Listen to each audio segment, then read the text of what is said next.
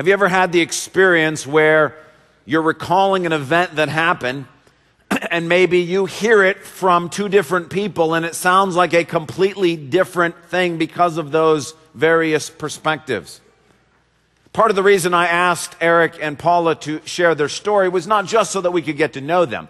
I wanted you to hear their story of how they met and got married, because when you hear them tell their story, first from Paula's perspective and then from Eric's perspective, there's two very different perspectives on how they ended up together. Well, that's an important example that we're going to need to help us to understand a somewhat difficult teaching that I think God has for us today. So keep that example in mind as we launch off into our second sermon from the book of 1 Peter. We're doing a series on the life of Peter, and during the school year especially, we're focusing on what he wrote in the book of 1 Peter. Last week, we introduced Peter. And Peter, we saw his name means rock. And what that really meant is that God was going to transform him, and did transform him, from being a stumbling block to being a rock-solid Christian. And what God did for Peter is the exact thing he's promised to do for each one of us who are believers in Jesus. That despite our flaws, despite our failures, despite our baggage, God has promised that he will root that stuff out of our life, and over time, transform us into something beautiful and amazing that only he could take credit for. Well, last week we met Peter. This week we have the opportunity to be introduced to ourselves. What I mean by that is that we have a chance to see ourselves the way we are being addressed by God. Who it is that Peter is writing to, and what is it about us that stands out.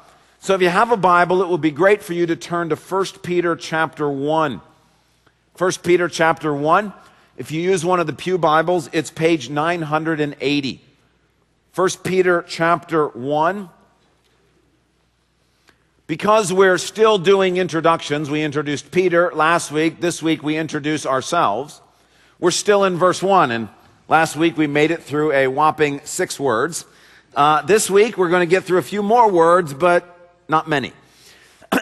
We're in chapter 1, verse 1, and we're going to be looking at the second half of the verse. There Peter writes, "To God's elect, exiles scattered throughout the provinces of Pontus, Galatia, Cappadocia, Asia, and Bithynia." And here Peter is introducing who he's writing to. Now, of course, when Peter was writing, he's writing to some specific people who live in these specific provinces. But we understand that because this is the Word of God, what Peter was doing in his own context is not the ultimate expression of what's going on here. What I mean is, this is the Word of God, meaning this is God speaking to us today. We're not eavesdropping on a conversation, we're participating in the conversation. And this could very easily say, scattered throughout the provinces of Pontus, Galatia, Hong Kong, Paris, Grand Rapids. This is God's word to us today. And if you're a believer in Jesus, wherever you are geographically or historically, this is God speaking to you. And what is it that he says about us that we need to know about ourselves? Well, there's 2 key words that he uses to introduce us. 2 key words as to who we are as God is going to speak to us through the book of 1 Peter. The first word is the word elect. To God's elect. Now, the word elect means to choose. That's why in verse 2 it says, who have been chosen according to the foreknowledge of God. God's elect are those that God has chosen. If you are elected at school to the student council, you've been chosen by your peers to serve on the student council. If you take certain electives, those are classes that you have chosen to take. When we are called God's elect, it means that God has chosen us to receive salvation. That we are those who have been chosen by God. Now, almost every Christian that I know, when they come in contact with this idea that we are the elect, or a doctrine that we sometimes call election, or a doctrine sometimes known as predestination, it always raises questions and is something that can be, for almost every Christian, very difficult to wrap our minds around. How is it that God chooses us? Don't we choose God? How does that work? Well, this morning, we don't have the opportunity to answer all of the difficult questions that the doctrine of election or the fact that we are called the elect of God raises. But what I do want to do is walk through an analogy that's been helpful for me in understanding how election works. Namely, specifically, how it is the interplay between being the elect and yet choosing of our own free will. How is it that there is this belief about God choosing us, yet also this idea that we choose God? How does that work? Well, there's an analogy that's been helpful for me in understanding, and I'd like to share that with you. And it has something to do with why we asked Eric and Paula to share their story. Consider again the story that Eric and Paula shared about how they ended up together. When I asked Paula the question, how did you meet Eric? You heard her response. Her response was, well, I'd known him for a long time. I had no interest in him, but I knew he was interested in me. But at some point, my heart began to change. I began to have feelings for him. She was approached by coworkers saying that you should consider Eric. And at some point, she realized that she did love him, that she did want to be with him. And she made the decision to accept his offer to date and then finally to get married. Well, when you listen to Paula tell her story, that's her perspective. It's a very valid perspective on how they ended up together. When we asked Eric the question, how did you end up with Paula? You heard a very different perspective. His perspective was, well, for 4 years, I pursued her. For 4 years, I knew this was the girl that God had for me. And I kept trying different ways. I mean, really, praying together? Oh, man, that's a good one. Different ways to get her to see this, and he continued to pursue her. Now, when you listen to Eric tell his side of the story, he's got a different perspective, but it's equally valid. We don't sit up here and say, okay, well, who was right and who was wrong? Was Paula's perspective right or Eric's? We don't say that. Instead, what we say is, here's one event, them becoming married, which when viewed from Paula's perspective, sounds different than when viewed from Eric's perspective. And we're willing to accept that this one event, their marriage, can be looked at from different angles. And when you look at it from different angles, different language is being used. The same is true with salvation. Take, for example, Peter's relationship with Jesus. If we had Peter here and asked him the question, how did you become a follower of Jesus? Well, what would Peter say? Well, fortunately, we know the answer to that question because it's recorded in John chapter 1. In John chapter 1, we're told the story of how Peter became a follower of Jesus. It says the next day, John the Baptist was there again with 2 of his disciples. When he saw Jesus passing by, he said, "Look, the Lamb of God." When the 2 disciples heard him say this, they followed Jesus. Turning around, Jesus saw them following and asked, "What do you want?" They said, "Rabbi," which means teacher. "Where are you staying?" "Come," he replied, "and you will see." So they went and saw where he was staying, and they spent the day with him. It was about 4 p.m. Andrew, Simon Peter's brother, was one of the 2 who heard what John the Baptist had said and had followed Jesus. The first thing Andrew did was to find his brother Simon and tell him, "We found the Messiah," that is the Christ. And he brought him to Jesus. Jesus looked at him and said, "You are Simon, son of John. You will be called Cephas," which when translated is Peter. How did Peter end up being a follower of Jesus? Well, from Peter's perspective, it's kind of like he got set up on a blind date. Andrew comes back. He's met Jesus. He finds out that Jesus is the Messiah. He asks Jesus, where are you staying? Can I come and follow you? Can I learn more about you? When he discovers that Jesus is the Messiah, first thing he does, he goes to Peter and he says, I have found a guy you have got to meet. See, Peter's like, all right, goes with Andrew, meets Jesus, listens to Jesus, and becomes a follower of Jesus. That's Peter's perspective on how he became a follower of Jesus. It's a very valid perspective. From his point of view, that's how it happened. But what if we were to ask Jesus? Jesus, from your point of view, from your perspective, how did Peter end up as a follower of you? Well, fortunately, we don't have to guess at the answer because Jesus has given us his perspective on how Peter became one of his followers. Same gospel, Gospel of John, chapter 15. Jesus is talking to Peter and his other 11 disciples, and he says this to them. I no longer call you servants, that's Peter and the other 11, because a servant does not know his master's business.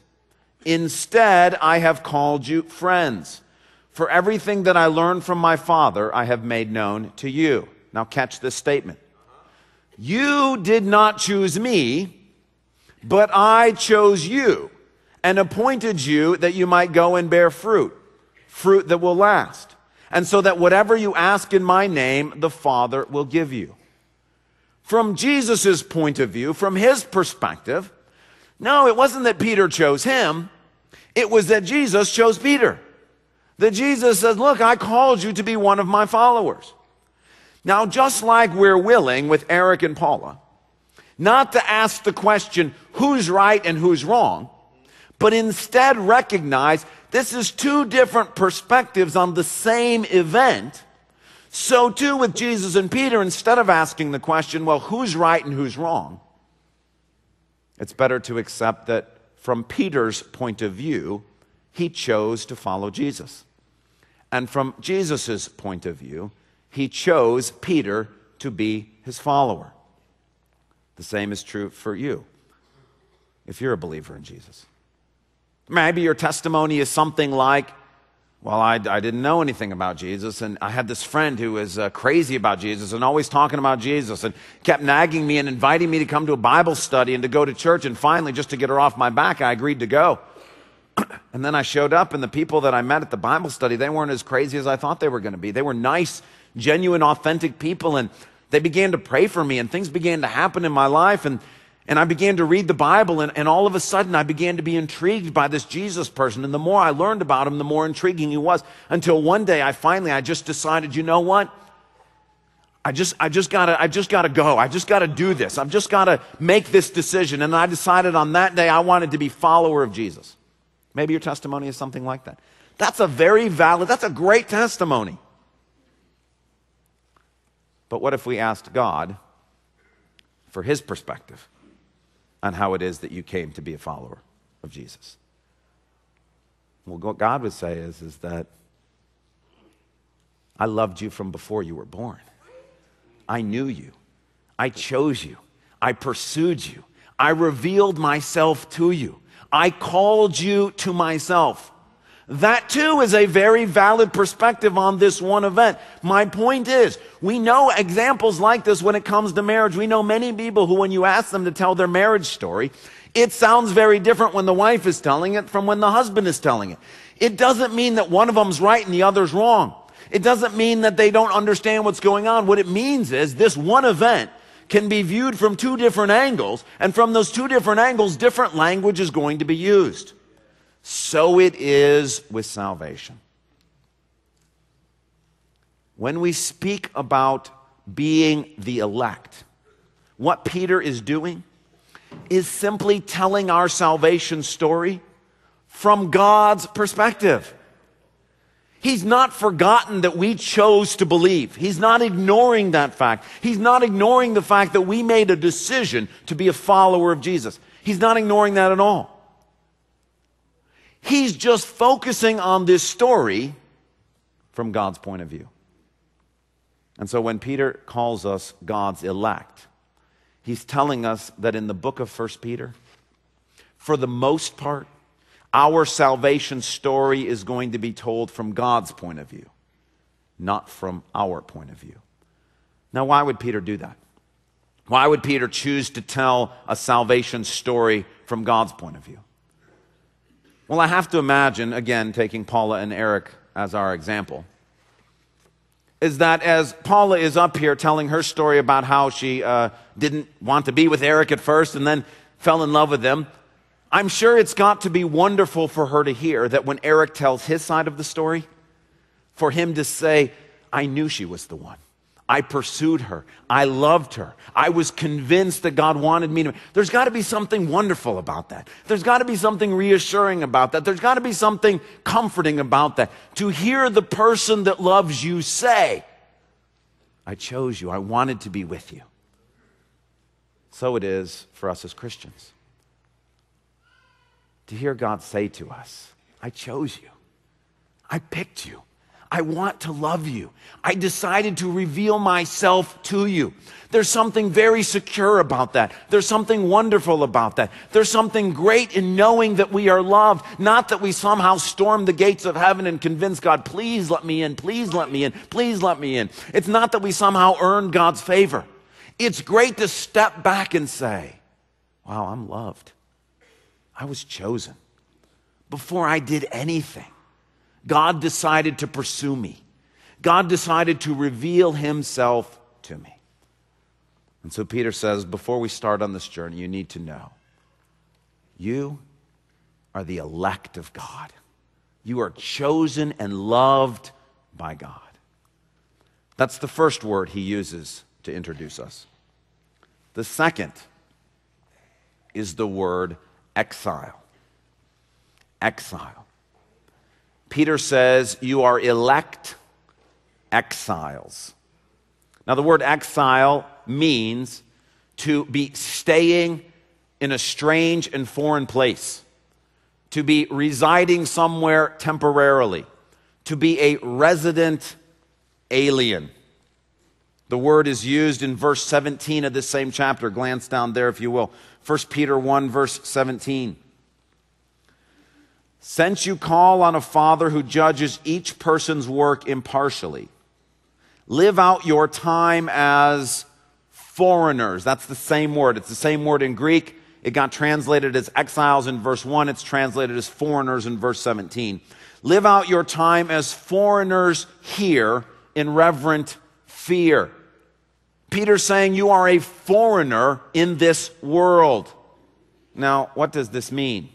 Well, let's go back to our marriage analogy. When Eric chose to love Paula, when he chose to pursue her and to ask her to marry him, and when Paula made the choice to accept that proposal, at that moment, she in some ways became an exile, if you will. You might not have heard it fully, but you could kind of hear the undercurrent when she said that when she decided to accept Eric's offer, not everybody was ecstatic for her. That if she told you the fuller story, that there was some sense that some of her friends and even some of her family members thought she might not be making the right decision, and that she felt some level of alienation from them because of that.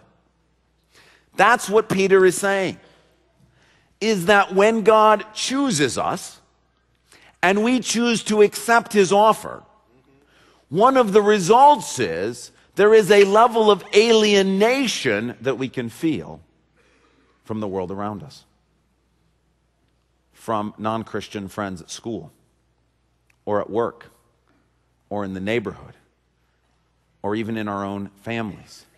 Remember that passage where Jesus told his side of the story about how Peter got to be one of his followers? John 15, Jesus said, you didn't choose me, I chose you.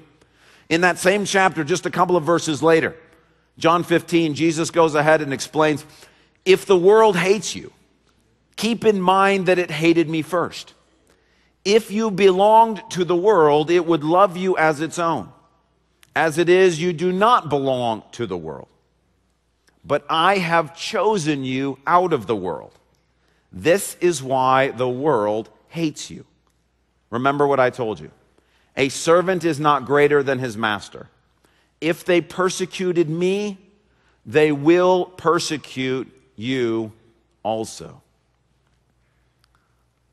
Jesus' point is, and I love him for how honest he is, that look, you need to know that when I choose you and you accept, there's a downside. And the downside is you will feel some level of alienation from the world around you. That whether it be in where America is as a country, it may be in how you fit in at your workplace, it may be in friendships that you had before, but Jesus is saying, look, when I choose you, when I give to you the gift of salvation, when I bless you in this way, be forewarned. There is a downside. And the downside is some sense of alienation, some sense of feeling like you don't fit in anymore, some sense of going to school and feeling like, look, these people that I used to hang out with, that they're doing things I can't do anymore. Some level of stress that I can't talk about things the way other people are talking about them. Some sense in which in your circle of friends you just don't belong anymore, that it just feels wrong and different and like you're not supposed to be there, like you're an alien in your own family. This week I received an email from a friend of mine. She was talking about her relationship with her extended family. She told the story of how one of her sisters has embraced a homosexual lifestyle, and some of her other siblings have embraced atheism. This is what she wrote about her experience. I think my sisters and brothers will just always see us, that's her and her husband, as being hypocritical. Every time we have a conversation with the atheists, it always comes back to a conversation about God versus no God. And it always ends up with someone getting upset and relationships being torn further apart. It's only a matter of time before there is nothing left to say and the relationships will be severed completely. And every conversation with my gay sister always ends with, if you can't accept me and my life and my wife, then we don't have anything else to talk about. I don't like being alienated from my family. Sometimes standing up for what I believe almost doesn't seem worth it. It's easier to give in and not say anything and go along with the lies that Satan is telling me. I know that sounds bad coming from someone who is a Christian, but it feels like I have lost my family. It will always come down to choosing God or choosing my family, and it kills me to know that I could lose them over these situations. That is a very, very difficult situation. This is what Peter means when he says, you are elect exiles. There's a great blessing in the fact that God has chosen us, that God has pursued us, that God has poured out his love on us. But Jesus is honest to say there is a downside. And the downside is the world around you is going to hate you. That there may be some level like this dear friend, for whom her sibling, she feels like she's a stranger in her own family. That she feels that somehow now she's the enemy. It can feel this way in the country of America, that as God has called us to faith, that suddenly it feels like we don't belong in this place. That we don't fit in with the rules and the morals and the things that people are doing. It can happen at school, where suddenly, your best friends who you shared everything with, all of a sudden now you've decided to accept Jesus' offer of love, and now you feel like you don't fit in, like you're a misfit, like you can't participate in all the things that you're doing. There's a sense of being an exile. Now there is a corollary to this, and the corollary is that if you claim to be a believer in Jesus and don't feel any level of alienation, something's wrong. If you can go to work, you can go to school, you can go to family reunions, you can go to neighborhood block parties and feel completely at home with those who are not Christians or those who are not walking with the Lord, and feel like this is great, this is my family, these are who I hang out with, these are the people I most love to be with, these are my soul brothers, these are my kindred spirits. If you can feel that way and feel no sense of alienation, no sense of loneliness, no sense of being in exile, something's the matter. Your relationship with God is not what you're claiming it is. You say, wow, that's a bit of a downer for an introduction. To be honest, it is.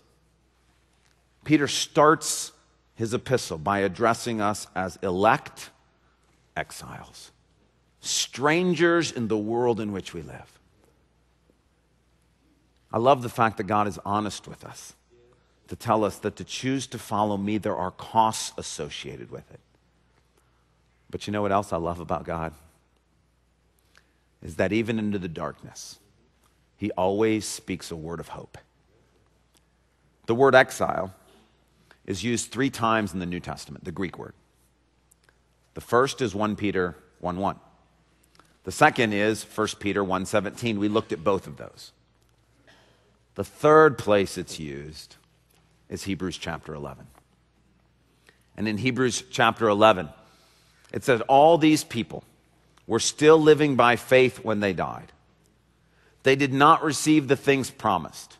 They only saw them and welcomed them from a distance, admitting that they were, and here's our word, foreigners and strangers on earth, meaning there was no place that they could go that they felt at home. People who say such things, who admit to being exiles, who admit to being lonely in this world, who admit to being an alien and a stranger, show that they are looking for a country of their own. If they had been thinking of the country they had left, their friends, their neighborhood, their workplace, they would have had opportunity to return. Instead, they were longing for a better country, a heavenly one. Therefore, God is not ashamed to be called their God, for he has prepared a city for them. In this, there are 3 words of hope that God speaks into our situation. They're the words of hope that the author of Hebrews gives. They're the same words of hope that Peter will give as we go through his epistle. And they are these. Number 1, no exile is ever alone. We may feel alone in the world, but God has called us not only into a relationship with himself, but into the community of faith. Jesus says in Luke 18, there is no one who has given up family and friends for the sake of the kingdom of God who will fail to receive back 100 times as much in this age and in the age to come, eternal life. Jesus is saying there is no relationship that you can give up that I will not give back to you 100-fold. Deeper, stronger, better relationships with the people of God. Yes, it is true that often blood relatives or longtime co-workers or friends we feel distant and alienated from. But God says, I promise I will replace them. I will replace them with meaningful relationships in a new community that I'm creating. The second word of hope that God speaks to us is that this world is simply not our home. The reason we don't feel at home here is because it's not home, and that heaven is coming. And that God is very clear that our light and momentary troubles, they are troubles, and they're difficult. But when seen in the perspective of what's coming, Jesus says they're not worthy to be compared to what you're going to experience. They're not worthy to be compared to what's coming. Yes, there is rejection. Yes, there is exile. Yes, there can be loneliness. Yes, there can be that feeling of alienation. No one's trying to downplay that. But what God is saying into the midst of that dark situation, the word of hope is, look, you have no idea what's coming. If this is your home, you won't enjoy that. And that is so great and so amazing that you need to follow it. The third word of hope that God speaks to us, and this is the most important one of all in that Hebrews passage, and he's going to say it to us time and time again in 1 Peter. Is that separation from the world means closeness to God. God's not ashamed of those who feel like aliens in this world. Instead, he draws near to us. The reason why a woman who's engaged to be married doesn't usually walk around in a depressive state, even though she's going to experience some level of separation from her friends and from her family, is because she's not focused on what she's losing. She's focused on what she's gaining. And that the joy of this husband that has come into her life, yes, there is pain associated with the fact that friendships are going to change because of this marriage, that relationships with family are going to change because of this marriage. And there is some sadness with that, and no one denies that. But the reason she's excited to get married is because of who she's getting to have a relationship with. And at the end of the day, God says, you will never walk through that alienation by yourself. You and I will do this together. The friend who sent me the email that I shared with you about the struggles with her extended family, I wrote her and said, I think this sermon this week might be for you.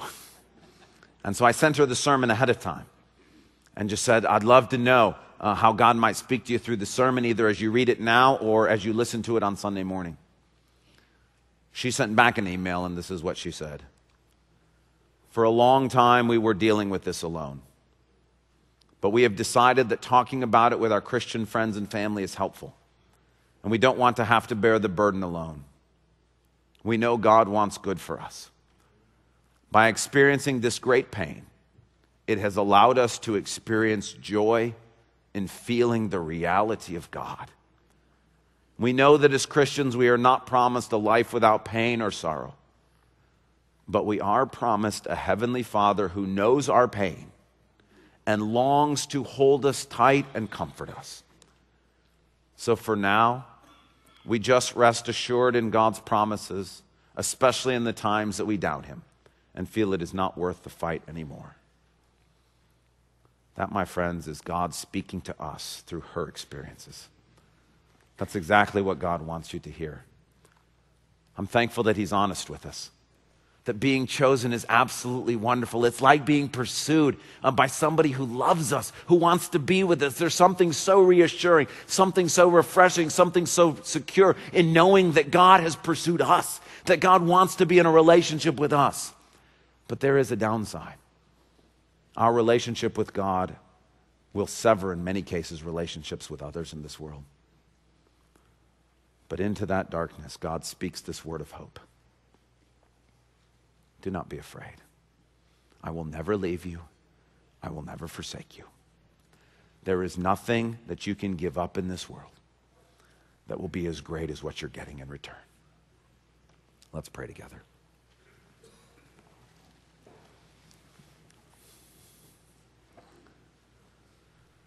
Father, who are we that you should pursue us?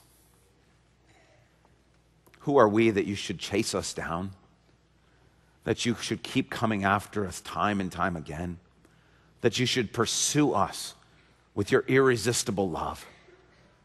God, we've tried to walk away, we tried to turn away, but yet, Lord, you keep coming after us. You want to bless us. You want to pour out your life and your love upon us. And God, we thank you for that.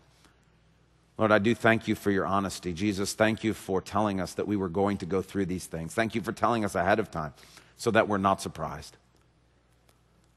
But Lord, right now, I do want to pray that you would speak a word of hope to those of us in this sanctuary who are feeling like aliens, feeling like we just don't belong, feeling like we don't fit in with the friends we used to run around with, that we don't fit in the country in which we used to consider our home, that we don't fit in at the workplace in which we've poured in so much time and effort. Lord, I pray that you would speak a word of hope to those right now who, like my dear friend, are feeling cut off from family members, who are feeling like this entity that was so close to them that they've had to choose you over them. Lord, right now, would you speak a word of hope? Would you let them know that you do love them? Lord, would you be like a spouse who says to us, yes, I know you have to give all that up, but you won't regret it. God, we thank you for this word.